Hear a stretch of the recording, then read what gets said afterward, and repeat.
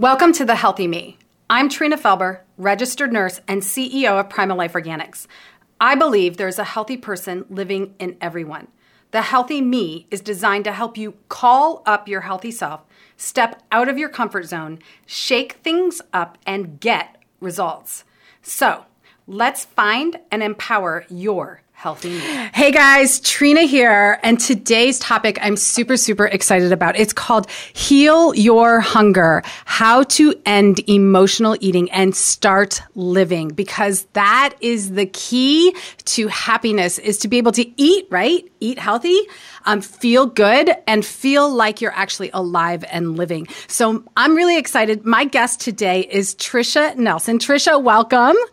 Thank you for having me. Great to see you. Oh, it's great to see you as well. So let me tell everybody a little bit about you, Tricia. So Tricia has lost 50 pounds by identifying and healing the root causes of her emotional eating. She has spent nearly 30 years researching the hidden causes of addictive personality, which is a great topic and something I'm super interested in. Tricia is an emotional eating expert and host of the popular podcast, The Heal Your Hunger Show. She is a certified coach, speaker, and author of the Amazon #1 bestseller, Heal Your Hunger, 7 Simple Steps to End Emotional Eating Now. She's a highly regarded speaker and coach, and she's been featured on NBC, CBS, KTLA, Fox, and Discovery Health. I am so excited to talk to you today about eating. Yeah, it's a good topic. So Tricia, tell me about your own personal journey with food and weight and how you came to help people heal their hunger. Yeah, very personal journey, of course. And I was an emotional eater, I think, from the get-go. I love to eat. I love to cook food. I love to, serve it to others, play restaurant when I was a kid, everything having to do with food. And it didn't seem like a problem. I just liked food. And the only problem I had was that I did gain weight. So as a kid, I was a chubby kid, and I hated it. I had this roll in my tummy that I would scrunch up in my hands and imagine cutting it off. You know how you cut off the fat on a steak, on the side of a steak? I'm like, well, it's just fat, so can't you just slice it off? Thank God I didn't try. I had these crazy thoughts I wanted to join the army where they'd force me to go through boot camp and I'd automatically lose weight that way. That's pretty extreme. Tell me about it. Here's another extreme one. I used to think about getting some drastic disease where I'd lose weight without trying. So very drastic, violent thoughts. And that was really just because I was so out of control. I love to eat and I couldn't control my weight. And that combination obviously is really devastating for somebody who doesn't want to be overweight. And I was. And so I tried lots of things to overcome it. I tried pills and potions and lotions and, self-help books and 12-step programs and therapy, even eating disorders therapy. So I was really, putting in a good college try and trying to heal my problem. And nothing I tried worked for any length of time. And I got to the point, Trina, where I just felt so just hopeless. Nothing's going to work for me. I'm going to be, spending the rest of my life going up and down the scale because I was a yo-yoer. So I'd gain 30, lose 10, gain 20, lose 5. I was all over the place.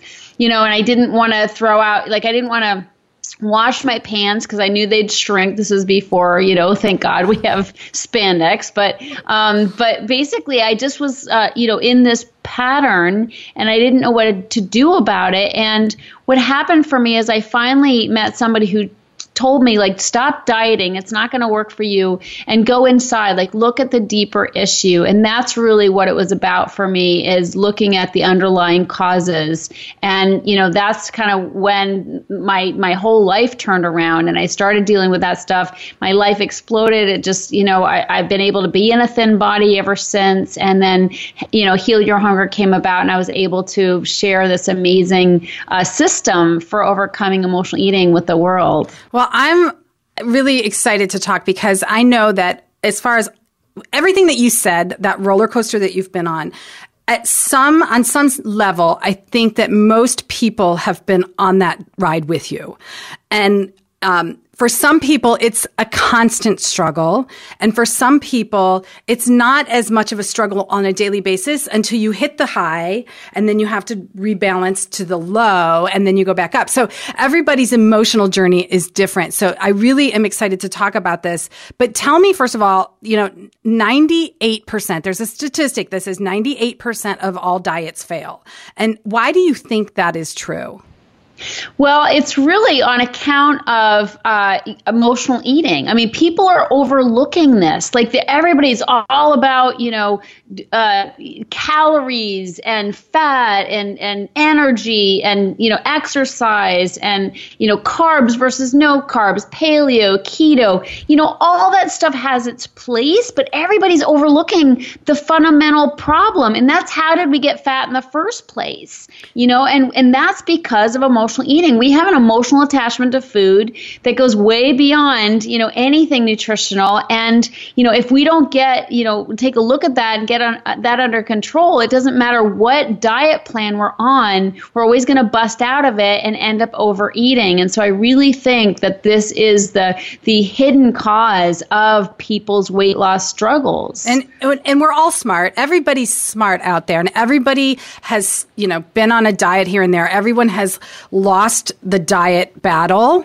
So intellectually, if we know they don't work, why do we keep dieting? Why do we keep going on that next fad? Isn't it crazy? Yeah. I mean, any intelligent person would be like, oh yeah, I know diets don't work. And yet, so we call it a different thing. We call it a detox, or we call it, some other thing, keto or whatever. I mean, we're really into this whole idea of controlling our weight. And I think it's really because of that desperate feeling. I mean, it feels so bad to not be able to control your body. I mean, to have your body morphing in front of your eyes and not to be able to control it is such a desperate feeling. And I totally get that. I've been there so many times.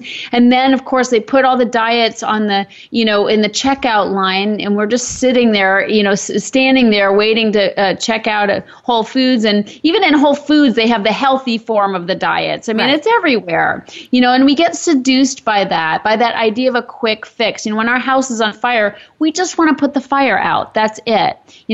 So people are pretty much like, I know diets don't work, but, this time I'm just going to do this real quick. And so we just get seduced by just how desperate we feel and to feel back, to get back into control. So I think that's really the problem, is that we just, we don't look at the long game. We're always looking at the short game. If we sat down and we wrote down all the diets that we've tried, we will see that our quick fixes have lasted over like 20 years.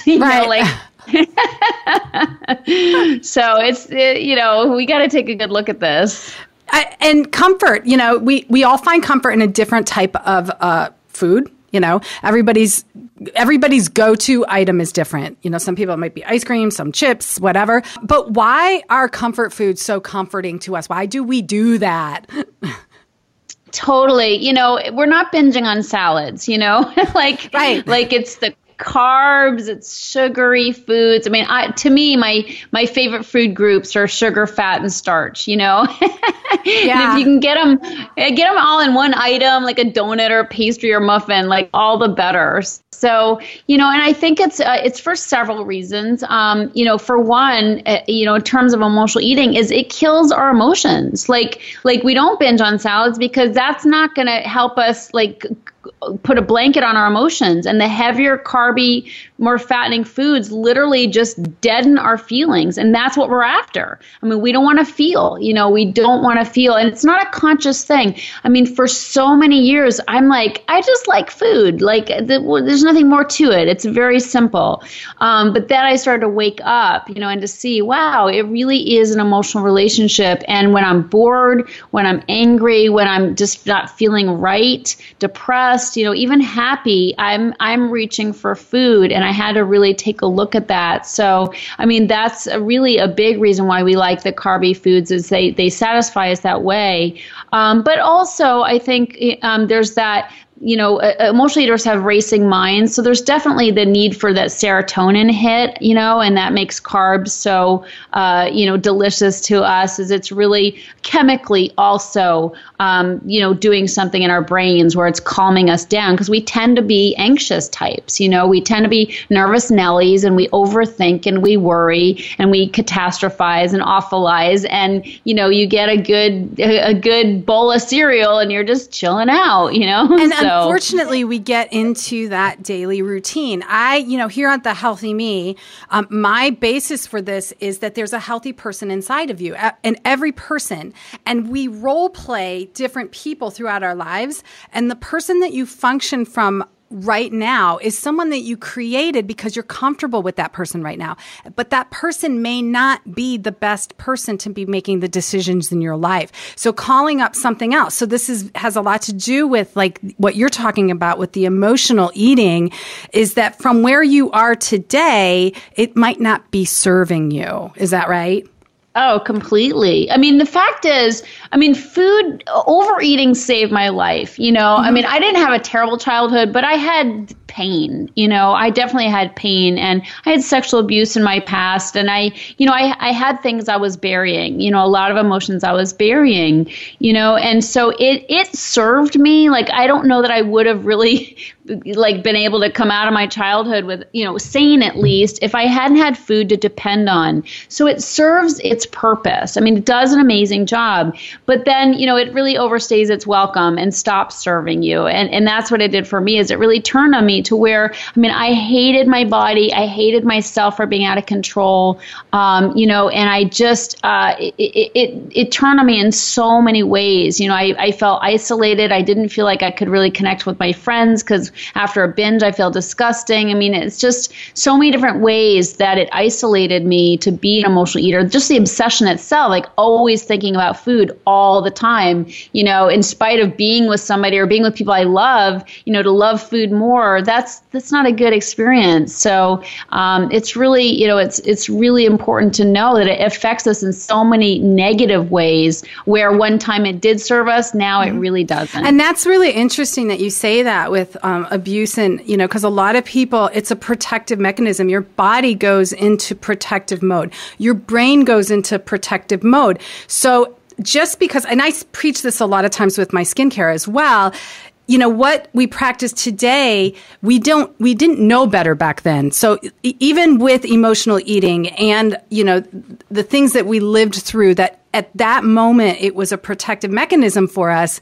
Today, we don't have to live with that, but it's recognizing it. So I love that you're talking about this and getting people more aware of it. What would you say are the three main causes of emotional eating and food addiction?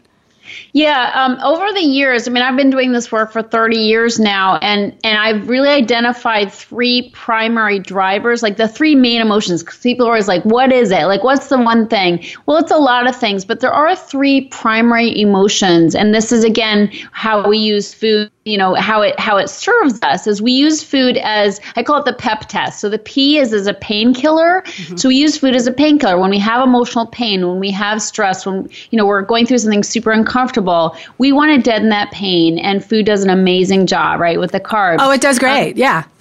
Yeah, it works. So the E in the PEP test stands for escape. And so we not only have pain, but we have fear. And we want to get away from it all. And this is certainly the case for me. I looked like a bold person. I did a lot of crazy things. I was a car mechanic in Spain. I've done some wild things, but deep down in my core, I was very afraid. And so that's what we do, is we eat because of that fear, and we want to just get away. We're also super responsible, in terms of addictions. Like alcoholics are they can often be really irresponsible. Emotional eaters, the foodies, tend to be really super responsible because they're taking care of the alcoholics, basically. but what happens is that we get sick of doing it. Like we get sick of being responsible, and we're like, I want to get my goodies, get them from my TV, and just tune the world out because it's too much. We just need time to escape. And so that's another reason why we eat. And the third is on account of guilt. Emotional eaters are incredibly sensitive, or we wear our heart on our sleeve, and we feel deeply. And so we feel guilt deeply. And we take things to heart where other people are like, they just blow it off. It rolls off their back. For us, like we're obsessing about things that we've done, we feel terrible about, and then we beat the crap out of ourselves with our eating. And so this is, so it's a form of punishment in terms of the last P in PEP. And so people don't think of that because food seems like a reward, like we're getting our goodies, and we're having, a Friday night in front of the TV or bingeable TV shows. So it seems like a reward, the I deserve it binge, I call it. But the next day, when we've gone too far, we're bloated, we feel terrible, we cancel an appointment with friends because we feel sick or we're embarrassed, we don't feel like we look good, all these things. And that's what we did to ourselves. Like nobody did that to us. We actually brought that on ourselves. So it really does beg the question, like, why would we do that? Why would we be so self-destructive with food?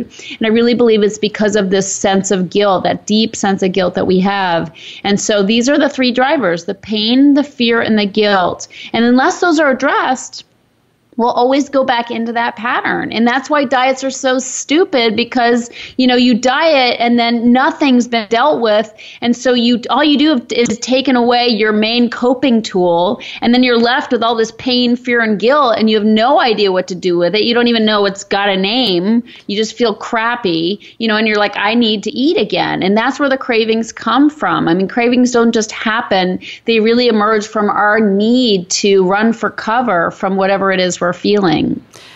Yeah, I totally agree. What would you say would be the biggest myth then that surrounds weight loss?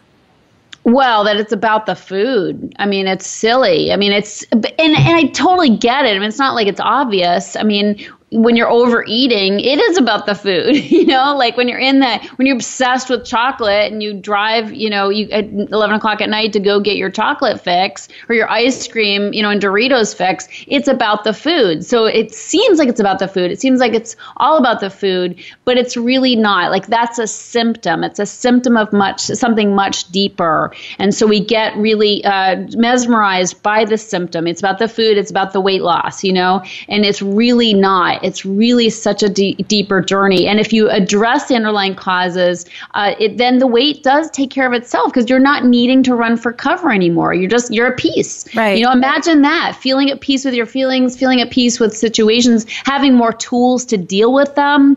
And my programs really teach people how to literally live without the crutch of food so that you can be in the world without always obsessing and eating something, basically. And I think most people can recognize that they have eaten emotionally and they have eaten when they're hungry physically. So, how do we, when you're not in the moment, and we can talk about it, because when you're in the moment, it's hard to figure that out. How do you figure out when you're emotional and when you're physically hungry? It's a good question because they seem so similar. I mean, even to this day, I've been doing this for 30 years. Even this day, I can trick myself. Like, I'm sitting there, and thinking, oh, I'm so hungry. I literally have this conversation with myself. Sometimes I'm like, oh, I'm so hungry. And then I talk to myself. I'm like, really? Really? You just had lunch 2 hours ago. Are you really hungry? And that's really the key. Because, and this is how I'm able to tell, is that it's something I call 3-meal magic, which is 3 meals a day with with nothing in between, not something. But when you don't eat between your meals, but you have good meals, like nutritious, full meals, in between meals, you're going to have some hunger and you're going to have some emotions. Okay, they go together. This is why people don't want to feel hunger. This is why people snack all day long. It's uncomfortable. Right. Exactly. We don't want to put our bodies in uncomfortable situations.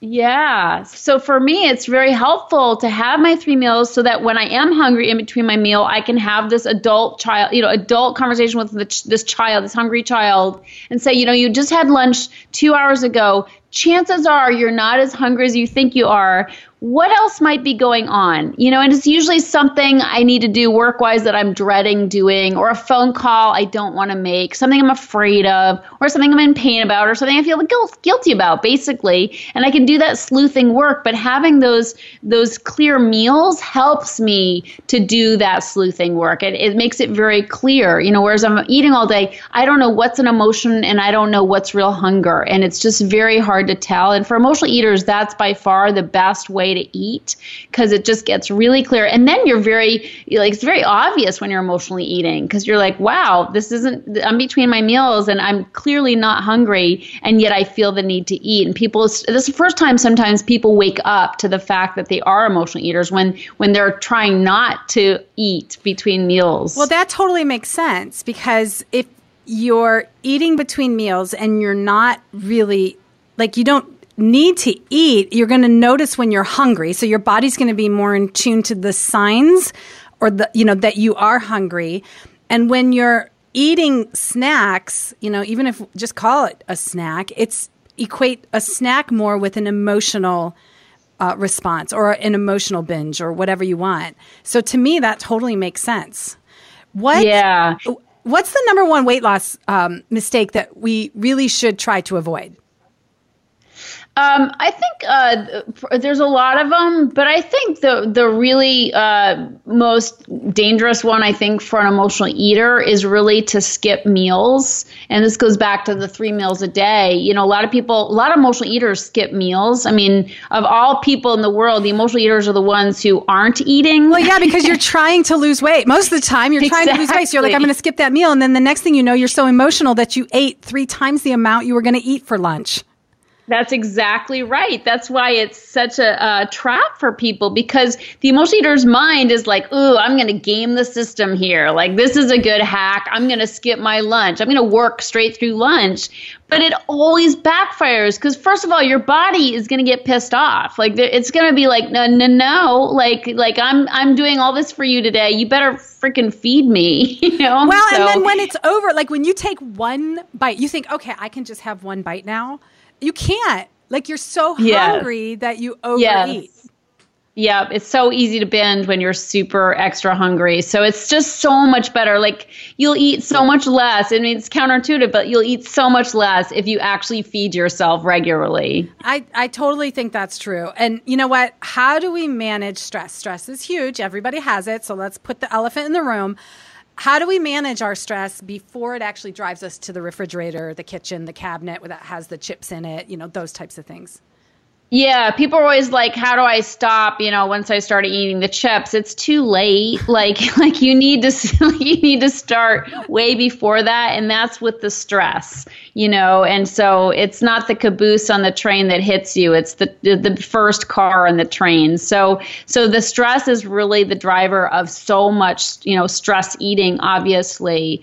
And what people need to do is have a morning routine where they get centered, they get still and quiet and centered, and they really tap into a source of energy that's there for them. Because if they don't, later in the day, I mean, you can't eliminate stress, it happens, but later in the day, if you haven't kind of made that connection, it's really, to me, it's a spiritual connection, with your divine self or higher self or God or whatever you call it. But you got to tap in, and when you do that and you get centered, and meditation is great for that, prayer is good for that, journaling, I do all these things, and I also do something called a walk pray. So I go for a walk and I pray, I put my earbuds in and I talk to God, so it's that making a connection kind of establishes an open channel for me that I can draw on throughout the day so I can deal with stress.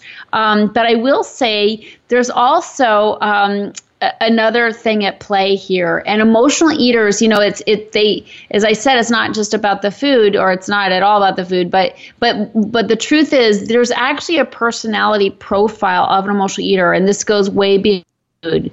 And so there are ways that emotional eaters really react and respond to life that's different than your average person. And I call this the anatomy of the emotional eater. And a lot of our stress actually comes from these 24 personality traits that make up the anatomy of the emotional eater.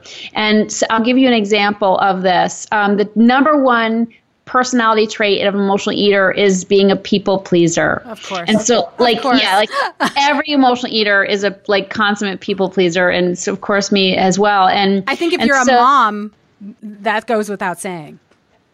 Yeah, I mean, it's definitely more of a female trait as well, truthfully. It's hard not to be that when you're a woman, I think. But emotional eaters especially don't have boundaries with their time and don't know how to say no. And so we end up people pleasing. It's also because, we typically didn't get a solid sense of self-esteem as a kid. And so we think that we need to get it from outside of ourselves. Like we think that's the obvious place to get it. And so we're constantly saying yes to people and agreeing to things and taking on extra work and projects in hopes of getting that validation that we're so desperately seeking.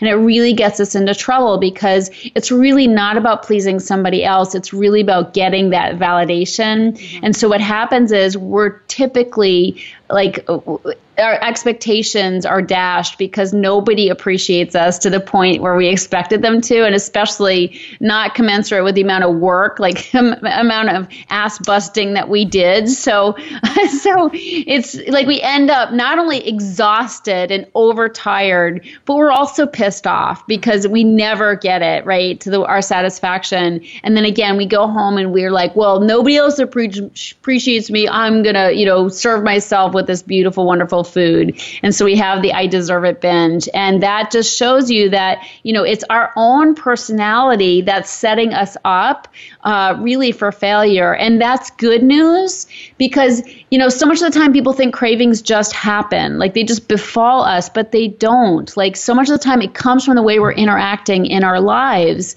And that means we can do something about it because it's on us, and so we can stop people pleasing. We can set boundaries. We can decide that whatever, crumbs of validation we get is not worth the amount of stress that we're creating in our lives. And we can say no, or I have too much on my plate, I'm not able to do it, which is never a lie, Right. So it's just really important that we realize that, these traits are really setting us up with the stress that we then stress eat over. And it can be deconstructed. We can definitely unpack that and make different choices. Well, I love that you didn't make it like, oh, poor me. There's nothing I can do. I love how you point out that it's doable and fixable. You can fix this. You can change this. You just have to work on yourself. It's all about you.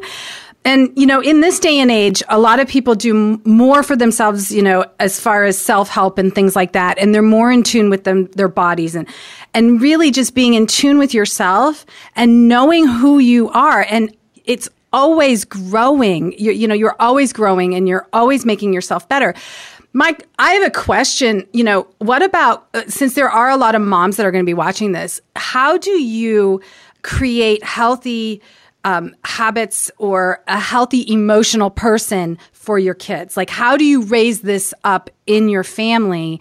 Because working on yourself is one thing, but portraying that, I would imagine that when you're working on yourself, obviously your kids are going to model after you. But I'd love to hear your thoughts about raising a family with this, talking about healthy food. Yeah, totally. And it's true. I mean, I always say it's not a childhood obesity epidemic. It's a parent obesity epidemic, because kids are doing what their parents are doing.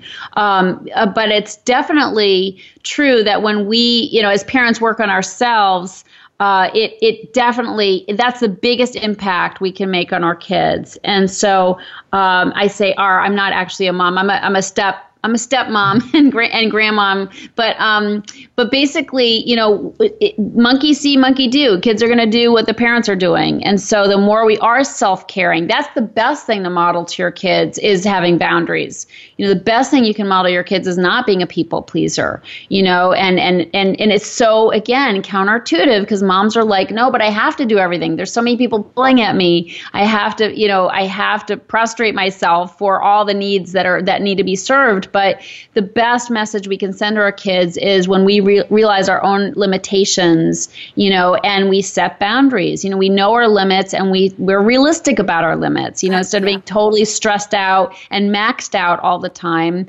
That's not something to model. So I think self-care is such an important message for our kids. And watching mom, if mom takes 20 minutes before dinner to meditate, not easy to do, I get, totally not easy to do, but first of all, she's going to eat less at dinner. As she's making her food, she's not going to be shoveling it in as she's cooking dinner because she's taking that time for herself. When we come through the door after work, or a hard day, we tend to eat just to calm ourselves down. Whereas if we go to the bedroom and we take 20 minutes or even 10 minutes, put on some relaxing music and, meditation's the best. But if you just literally get horizontal and just listen to some peaceful music with a candle burning, you're going to be in such a different state when you walk into the kitchen. So you're going to eat less, but you're also going to be nicer to your kids, and your kids are going to they're going to soon figure out the connection between mommy, like me time, at 10 minutes before dinner and how loving she seems to be, because we just have done the job of de-stressing. So I just think self-care is really the number one thing we can do for our kids. But directly in terms of their eating, just having, I think the 3 meals is super helpful. I mean, kids snack, it's what they do, but their snacking is less emotional. Theirs is more physical because they're growing. Exactly. So that's totally understandable. But again, watching parents have a healthier relationship with food is going to impact them as well. Obviously being strict with your kids doesn't help. That's not the way to go. And just helping them really get identified with when they're hungry and when they're not hungry, I think is so important as well. Awesome. And, another question I have is, what are the 3 things people can do to begin changing their relationship with food? So important. I'd say we've talked about some of them. Having a self-care practice, super important. Super, have some kind of morning routine, that's spiritual and helps you get connected to your source. That is going to be so helpful for setting you up throughout the day. Also making sure that you can have healthy foods in the house. I know it's not easy. Mom, it's the hardest job on the planet is to be a mom, so, but making sure that you have on the ready healthy foods to eat, because it's so easy to defer to, junk food and fast food. So just making sure you've got those. There's some great recipe services out there, like Prep Dish and other things where you get recipes and you learn how to just do some prepping ahead of time so that you can pull different, plastic containers out of the fridge and have salad makings already done, because it takes time to chop and have these things ready. So when you can do some of the prepping ahead of time and just have them in Tupperware containers, that can certainly help as well. And then again, not skipping meals, taking care. The big message and takeaway is self-care. You got to put yourself first, especially as a mom. Put your oxygen mask on first, and it's going to have a huge impact on your kids. That's right. Absolutely. Oh, Tricia, I'm so glad we had this talk. So tell me, you have a quiz or something that people can go to about emotional eating. I know everybody out there is probably like, yes, I know I have some problems here. I'm going to clarify this for myself, but give them some information on what they can do, what your follow-up would be. Yeah. So everybody's an emotional eater, okay? So it's not like you're not an emotional eater. Everybody's an emotional eater. I think we were designed to have some kind of emotional connection to food, so we'd keep eating and subsist as a planet. But it's a spectrum, and everybody's on a different place in the spectrum. On the low end of the spectrum is emotional eating. On the high end is food addiction.